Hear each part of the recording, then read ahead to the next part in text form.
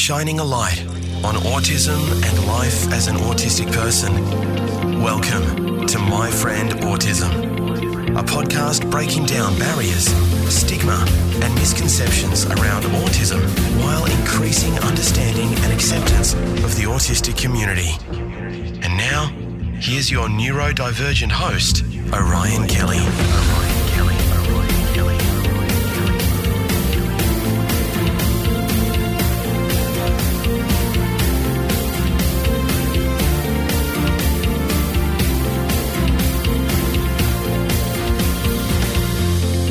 Welcome, my friend. Thank you for listening once again, or if this is your first time checking out my podcast, well, I'm super appreciative of you taking the time to listen to My Friend Autism. I'm Orion Kelly. I'm autistic. My purpose is to empower you with knowledge, education, and growth opportunities through open, honest, and engaging conversations. We're here to break down some stigmas around autism and increase that level of understanding, acceptance, and appreciation of the autistic community. My Friend Autism with Orion Kelly. Catch up on all the episodes at orionkelly.com.au. All right, now on this podcast, I want to break down what autism is. I get this question a lot. And let's explore the signs and traits used to diagnose autism. I guess the question is, could you be autistic? Well, let's find out. But first, a quick disclaimer. Clearly, I am not a medical professional. This podcast should not be used as a diagnostic tool. I'm just an autistic guy using my lived experiences to explain it from my point of view. So if that resonates with you, then you may wish to seek assessment by a medical professional. Okay, so let's start at the start. Autism. Autism spectrum disorder, ASD. It's a neurodevelopmental condition that involves persistent challenges in social interaction, speech, and non-verbal communication, and restricted, repetitive behaviours. Do I have autism? I have kids and a pet cat. Like, I have a backpack, but I don't shove my autism in my backpack every day and then wander out the door. Hey, have you got your autism? Yeah, no, I've got my autism. Yeah, what about your lunch? Oh, I forgot my lunch. Should have forgot my autism and took my lunch. So let's talk diagnostic areas. The DSM-5 sets out the criteria to assist healthcare professionals in diagnosing autism. All right, so the criteria is broken down into two main areas. There's the social communication and interaction, and there's the restricted repetitive behaviours. The DSM-5 uses the word deficits. I'm not up for that. That just makes no... They're differences, right? They're challenges. I'm going to use the word challenges. I'm going to replace it with the word challenges, right? This is the medical model versus the social model. Challenges and strengths are what I'm going for, not deficits. And by the way, I'm not going to get into the medical model, social model in like a whole podcast, but in a nutshell, the medical model says that you have a disability and it's your disability that's disabling you. So let's say, there's a dude in a wheelchair. The fact they're in a wheelchair is disabling them from getting around the world. The social model says, well, in fact, it's the community and the lack of ramps that is disabling the person in a wheelchair, right? So the medical model says it's your fault, and the social model says, well, hang on, if there's a dude in a wheelchair and there's zero ramps, I think we're the ones disabling this person's ability to live their life. Does that make sense? Okay, so challenges and strengths. I'm going to go with that. Change a few words around here. All right, let's start with the first main area, social communication and interaction, signs and traits. Now, as part of this, it breaks down persistent challenges with social, emotional, reciprocity. I can never say this word. Oh, this is horrible. Reciprocity. You know what? Get stuffed. Persistent challenges with non-verbal communicative behaviours used for social interaction, and persistent challenges in developing, maintaining, and understanding relationship. Okay, so what does that actually mean? Let's break it down with some actual signs and traits to look out for. Oh, and by the way, there's an amazing document by Amaze, who are an autism organisation in Victoria, Australia. You should check out the Amaze website. So obviously AMAZE. It's really just a fantastic little what is autism document, and I think you'll find it really helpful. Okay, so I'm using that as inspiration. So some social communication and interaction traits. Do you find two-way conversations difficult? Yes. As an autistic person, the first part is small talk. Two-way conversations can often be small talk and irrelevant stuff, almost in like a dance, a social dance. Well, as an autistic guy, I absolutely find it super hard to have conversations. Starting them, not good. Maintaining them, not good. Ending them, very bad. I don't know if I've ever ended a conversation in a good way, or a phone conversation. I always say the wrong things, and I'm the guy where someone will bring you a meal, enjoy your dinner. Yeah, you too. It's what? They're not going to. What you're encouraging them to enjoy my dinner? Or what are you saying? It's like the starting of conversations is hard. As an autistic person, you may only have specific topics you can talk about or want to talk about. Also, you may just, because it is clearly part of the social communication interaction is two of the main diagnostic areas, you're going to struggle with these types of two-way conversations. That also includes not only talking to people, but talking to people with them talking to you, right? A two-way conversation means you're talking to someone, but they do talking as well. Not, oh, that's an interesting name, Orion. And then I go on a 10-minute rant about the constellation Orion. Do you see what I'm saying? That's not a two-way conversation. That's me. And also staying on topic. So as an autistic person, you may not only not understand that you've talked too much and you haven't given the other person a chance to talk. Clearly, I would never understand they're giving me signals or signs that I should shut up now, or they've had enough, or they want to go. Staying on topic, they might start asking you about stuff or talking to you about stuff. Something gets triggered in your brain, bang, you're off, right? Not away from them, but you're off. And there's nothing about the conversation that was happening that is still happening. The whole thing's a mess. These two-way conversation minefields, that's a trait. Do you need help interacting with others? This is part of it too, right? I mean, I just like being alone. I like my own time, my own space. I like interacting with my family, my wife, my kids, but I'm not especially going out and about to interact with people. In fact, I've got social anxiety disorder as a diagnosis.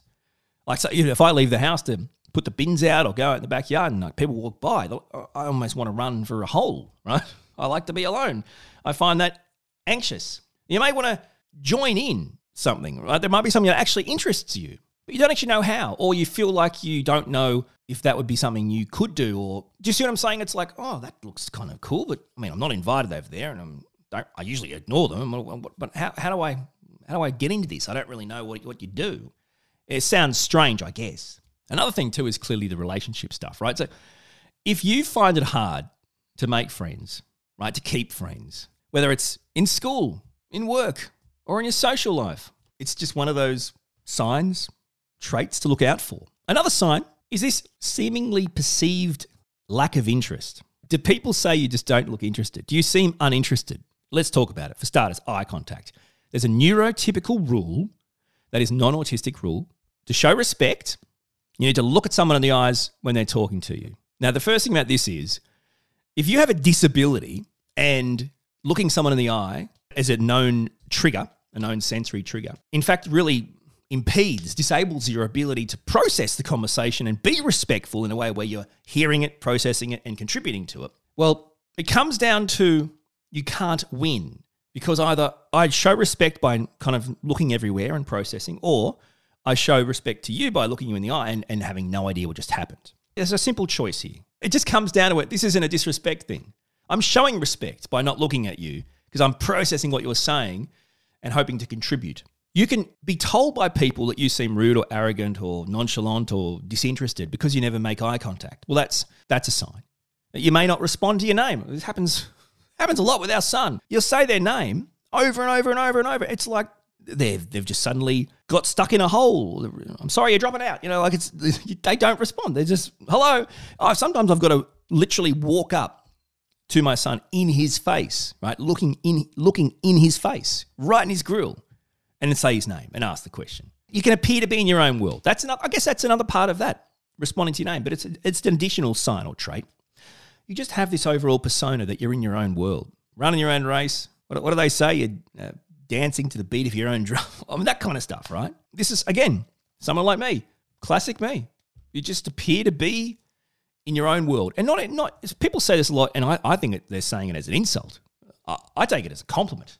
Well, thank God, because the last thing I want to do is live in your world. Like, what? Your world is for you. Like, everyone should be living in their own world. This is the problem with most people's mental health. If you keep living in everyone else's world, you're always going to feel like crap. Live in your own world. All right, so another actual sign, trait for this social communication and interaction part of a autism diagnosis is around the help with communication. Now, it could start out early in life. You may be non-speaking. You may have some delayed speech. You may need speech pathology or some sort of assistance, or you might just not talk at all, right? There might be other issues. There are some key things to look out for, younger in life. And as an adult, you can look back. No one forgets this kind of stuff. Another thing for me, this is big. Do you tend to interpret language literally? Now, of course I do. Because how else do you interpret it? To me, words are words. Words are words. It's black and white. If you're talking to me and I've interpreted it in a black and white fashion, a literal fashion, and you say I've taken it the wrong way, I think to myself, what are you, like an evil genius? What are you trying to trap me? Like, seriously? Well, then to tell me what you wanted to say. And you might think, well, how stupid is that? Like, everyone talks in riddles and blah, blah, blah. And, well, I don't. I don't talk in riddles. I don't sugarcoat things. I say what I mean and mean what I say, right? So that's another sign. Also, another sign or trait here is that you have a large vocab. And this sometimes I say some autistic kids, even prior to diagnosis, talk like little professors. Now, of course, all autistic people are different. There are non-speaking autistic kids. There are autistic kids that have other comorbidities, say intellectual disability or whatever. So everyone's different. But this idea that there's a large vocab there, but then you struggle with just using words, right? Using the language in like social situations, in situations that aren't just with yourself. This is me too. Sure, I know the big words. I struggle to put them together or in the right context or the way they should be used when I'm talking to other people. And how about this one? Difficulty reading social cues or situations. We've talked about this in many videos and podcasts. So the idea as an autistic person, because of this social communication and interaction, portion of the diagnosis, it's just a natural issue, a natural challenge as an autistic person, me included. It's almost impossible to understand or to read body language, facial expressions, emotions. They show you those cards of people doing different emotions or expressions. It's not a good rating for me. I don't tend to do, I don't know. I think that guy's constipated. It's like, no, he's not constipated. I think that guy's annoyed that he's run out of Milo. No, he's angry. Well, there you go. See, he's ran out of Milo and he wants some bloody Milo. No, it's apparently not the right answer. The body language, the verbal cues, the non-verbal cues. Understanding that there's, believe it or not, there's words in between words. There's meanings, different meanings. And oh my goodness. So you can imagine, right? If every day in every interaction, you actually have to be able to navigate verbal and non-verbal cues and body language and expressions and these signs and the tone of the voice. It's impossible. That's a sign. That's a trait. By the way, people go, why are you always so loud? Or why is your tone always so aggressive or something? It's like, for starters, I don't have any idea of the volume or the tone of my voice. This is me just talking. You might watch shows on TV that feature, like actually autistic people, and you might think they kind of talk like they're projecting or they talk like an old school narrator or something. And it's like, you know what? They don't know that. That's just talking. That's just us naturally talking. Also, do you need help to understand if particular behaviours are appropriate in a situation? I mean, I do. And there's a couple of things. Humour's the first thing. Or you can't act like that, or you can't behave like that, or you can't do this or that, and blah, blah, blah. There's so many rules, and I find it bizarre. The funny thing is, everyone lives on the same planet. So why are there different rules? It's like behaviour. You can behave a certain way on a sporting field. You can behave a certain way in school, in the workplace, at home. This makes no sense to me. It's like if I go to work, I could report someone or be reported by someone to HR for behaving a certain way. But then if I do this same thing or receive the same treatment at home, I'm not reporting anyone. Well, sometimes you're just going to be honest with people or talk to them in a matter-of-fact way, or I don't know. It's bizarre. I find it bizarre to me. Yeah, understanding behaviour and when it's appropriate and blah, blah, blah. It's a tricky situation, and you definitely need help. My wife is my gatekeeper. 1 out of 10 times it works. Okay, tier number 2. This is a good one. Restricted repetitive behaviours. The signs and traits. Repetitive motor movements, use of objects or speech, insistence on sameness, inflexibility, adherence to routines, or ritualized patterns of verbal or non-verbal behavior. This is from the DSM-5. Restricted, fixated interests that are abnormal in intensity or focus. This is me every day. Hyperactivity to sensory input, or unusual interests in sensory aspects of the environment. All right, so what does this mean? Let's break this down. Some actual signs and traits to look out for again from this amazing Amaze document. Under or over responsive senses. Now, I can look at it like proportionate or disproportionate responses to sensory inputs. So unusual reactions to all the senses. You might hear something and it has a proportionate, disproportionate, or unexpected reaction to you. Does that make sense? So look, noises that aren't that loud may startle me, or noises that are unexpected may make me disproportionately startle or get angry, or there might be particular textures or smells, touch, taste. This type of disproportionate, this under or over response, which either way is disproportionate to particular sensory inputs, is a clear sign or trait. Also, you might be a bit of a fidgeter, a bit of a wriggler, right? In neurotypical worlds, you can just say, you just always fidgeting and wriggling and you can't sit still, right? Ants in your pants, whatever. In the autistic world, that's not the case. These movement breaks, stimming is what we call them. So self-stimulatory behavior. So you may see autistic people, they may have putty or fidget spinners or, all poppers, all different types of things. Now, they do these things to regulate.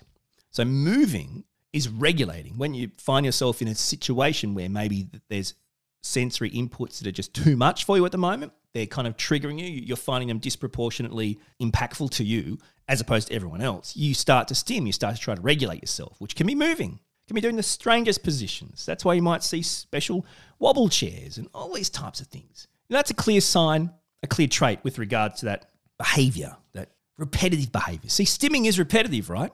It's pretty repetitive because all you're doing is just playing with the putty constantly, fidgeting and playing with the fidget spinner, like rocking back on a chair, moving around. Like it's repetitive and it can be quite confronting for people who aren't autistic. But it's actually because of that disproportionate response, and then it's just how you regulate and bring your body back. So it's super important. But anyway, we're not talking about that. We're talking about the signs, and that's a sign.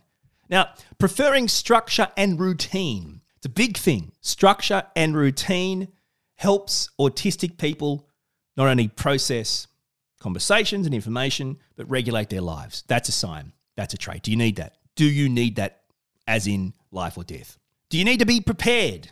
I mean, ahead of time, supported to do new things. What's the plan? That might be a question you might ask a lot, a sign or a trait. You might need support and time transitioning to new things, right? You can't just say, all right, TV's over or turn off the PlayStation, right? You can't just go from one to the other. It can't just be snap. Next, right? It doesn't work like that for an autistic person. Also, executive functioning can be a big issue, a big challenge. So, do you need support with time management, with tasks, planning things, achieving things, completing things, executive function style challenges? Now, this restricted repetitive behaviors, we talk about things like narrow interests. Some people call them passions. Some people call them special interests. It's basically an intense interest in one particular topic, one particular field. So for me, it's content creation. It's the performing, the radio, video, podcasts. So this is a really key sign or trait. And when I say that, I mean like there is a narrow interest that's not only intense, it's really your life. And everything else just gets in the way. It might be a little bit left of field, or is that the right word? Left of centre, off field, on the field, catching the ball. I don't know what you're talking about. Anyway, it could be unusual. Your interest, which is super intense, could be quite odd. Or it might be a regular, standard, accepted interest or topic, but you have an extraordinarily, that sounded like I was drunk. I'm not. On life, you might have an extraordinarily unusual level of interest. Does that make sense? Either it's an unusual topic or it's off the scale, the intensity and the interest you have on that topic. It's not disproportionate to living normal life. You don't need to know that much stuff.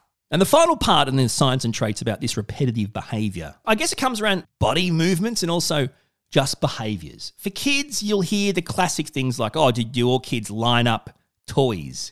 Do they like to watch the exact same show, the exact same movie over and over again? It's this kind of sameness that they need. And the lining up is really interesting. I find as you get older, you might look around your office or your home and go, geez, it's beautifully sorted and clean. I would say to you, you're lining up cars. You're lining up toys. Look at your office. Look at your desk. If it's beautiful and clean and sorted and just right, that is the equivalent of a child lining up objects, right? Everything's where it needs to be. I find my autistic son gets great comfort out of getting his like Pokemon cards or footy cards or whatever and just sorting them into teams or colours or types. Does that make sense? For hours. It's extraordinarily powerful. Also, have you heard of echolalia? It's basically when you repeat words or you repeat phrases. It's hard to explain, but look, put it this way. If you're one of those people, and I'm one of those people, maybe you like to repeat what people say, repeat words, repeat phrases. You might, I sounded strange, but I still like repeat quotes or phrases from movies or TV shows or like in weird situations. And I don't know, it's just one of the, it's called echolalia. It's a real thing. It's another sign or trait of autism. Now, the other behavioural things, aside from like the lining up and watching the same stuff. By the way, you watch the same stuff because it's comfortable and you know you can rely on it, right? There's no anxiety there. Anyway, we'll move on. You've heard the classic hand flapping. It's not like a movie where you might start hand flapping because you think the bath's too hot. I mean, I see autistic people hand flap when they're just really excited or feeling joy or happy. So there's many different reasons for it. In fact, I think when it comes to kids, and I'm talking about my own son, I reckon the flapping was two things. It was just pure, like, I'm so overexcited, I think I'm going to fly, kind of, they start flapping. Or I'm feeling an emotion so strong, probably anger or whatever, so strong I can't understand it. And you see what I'm saying? It's really the hard stuff. Spinning around, jumping around, rocking in chairs, back and forth, constantly falling off chairs. This stuff, as I said before, is stimming. We're all regulating ourselves. And a lot of people go, can you stop moving on your chair? For goodness sakes, can you stop sitting on the couch on your head or neck or on your back? Or can you stop a lot of the stuff you have to say because it's dangerous. But this stuff is actually, if you're an autistic person, this stuff is used to regulate. So these types of repetitive behaviors and these types of body movements that are used on a regular basis to the point where it's like, does this kid ever stop moving? Again, another sign or trait of autism. Now, the last thing I want to say about the whole what is autism is about an adult diagnosis. I was diagnosed as an adult, but you can only be born autistic. You can't acquire it. You can't get it. You can't catch it.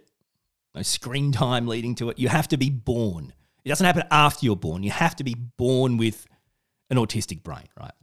Is it possible to make it through to adulthood before receiving a diagnosis? Well, yeah, it is, because I'm not the only person on the planet. In fact, there's a heap. Now, people go, oh, yeah, there's so many people being diagnosed. Like, seriously, it can't possibly be the case. Like, 50 years ago, there weren't this many. It's the same argument. So Mount Everest wasn't there until it was discovered? No. Well, once we discovered Mount Everest and we could actually physically explore it, that wasn't its birth date. It was there. We hadn't discovered it. It's the same with an autistic brain. It's the hardest thing to understand, the human brain. So of course things are going to progress. Absolutely. You could be an adult who was born autistic, part of a lost generation. You could class it as someone who wasn't what the medical model would say was profoundly autistic, but still quirky and odd and weird and had challenges, and it just snowballs. Either way, look at it like it's not a diagnosis later in life. It's a recognition. As an adult, when you receive that diagnosis, actually it's a recognition. It's a recognition, yes, you are autistic. Now, the DSM-5 states that the signs and symptoms, this is really big for adults who are thinking about diagnosis, signs and symptoms may not fully manifest until social demands exceed limited capacities or may be masked by learned strategies in later life.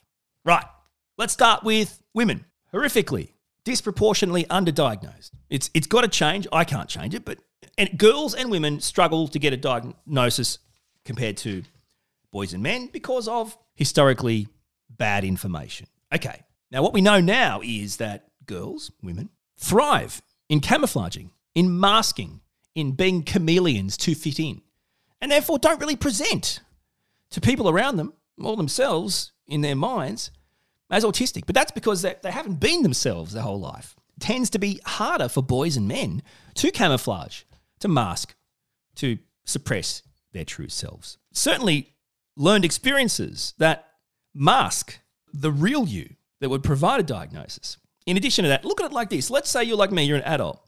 And through life, your life wasn't easy. You were autistic.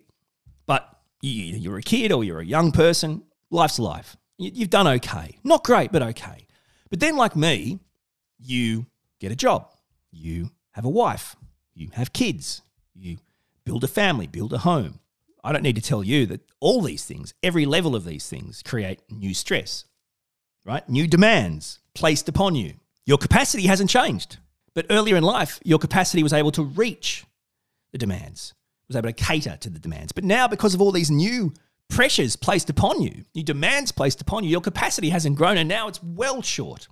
And now, guess what? It's pretty obvious that you are autistic. And this is my story, right? My son and I were diagnosed at pretty much the same time. But for having kids and a wife and these types of things, but for that, I may have gone my entire life just thinking I was a really horrible person who no one liked and didn't deserve to be here. That's a fact. That's actually what you think, what I thought. But no, I was different. I had a different brain. Of course I was struggling in life. No one knew and no one could help me. Well, what do you think's going to happen? For people listening from adult point of view, just think about it. Have you got to the point in life where your capacity is unable to reach your daily demands and stresses placed upon you? That's part of the diagnostic criteria. Food for thought. Either way, like I said at the start, if this is something that you have resonated with, this isn't a diagnostic tool, simple. Have a chat to your family and friends if you'd like to talk about it more, and you may want to consult your local general practitioner and go from there. My Friend Autism with Orion Kelly.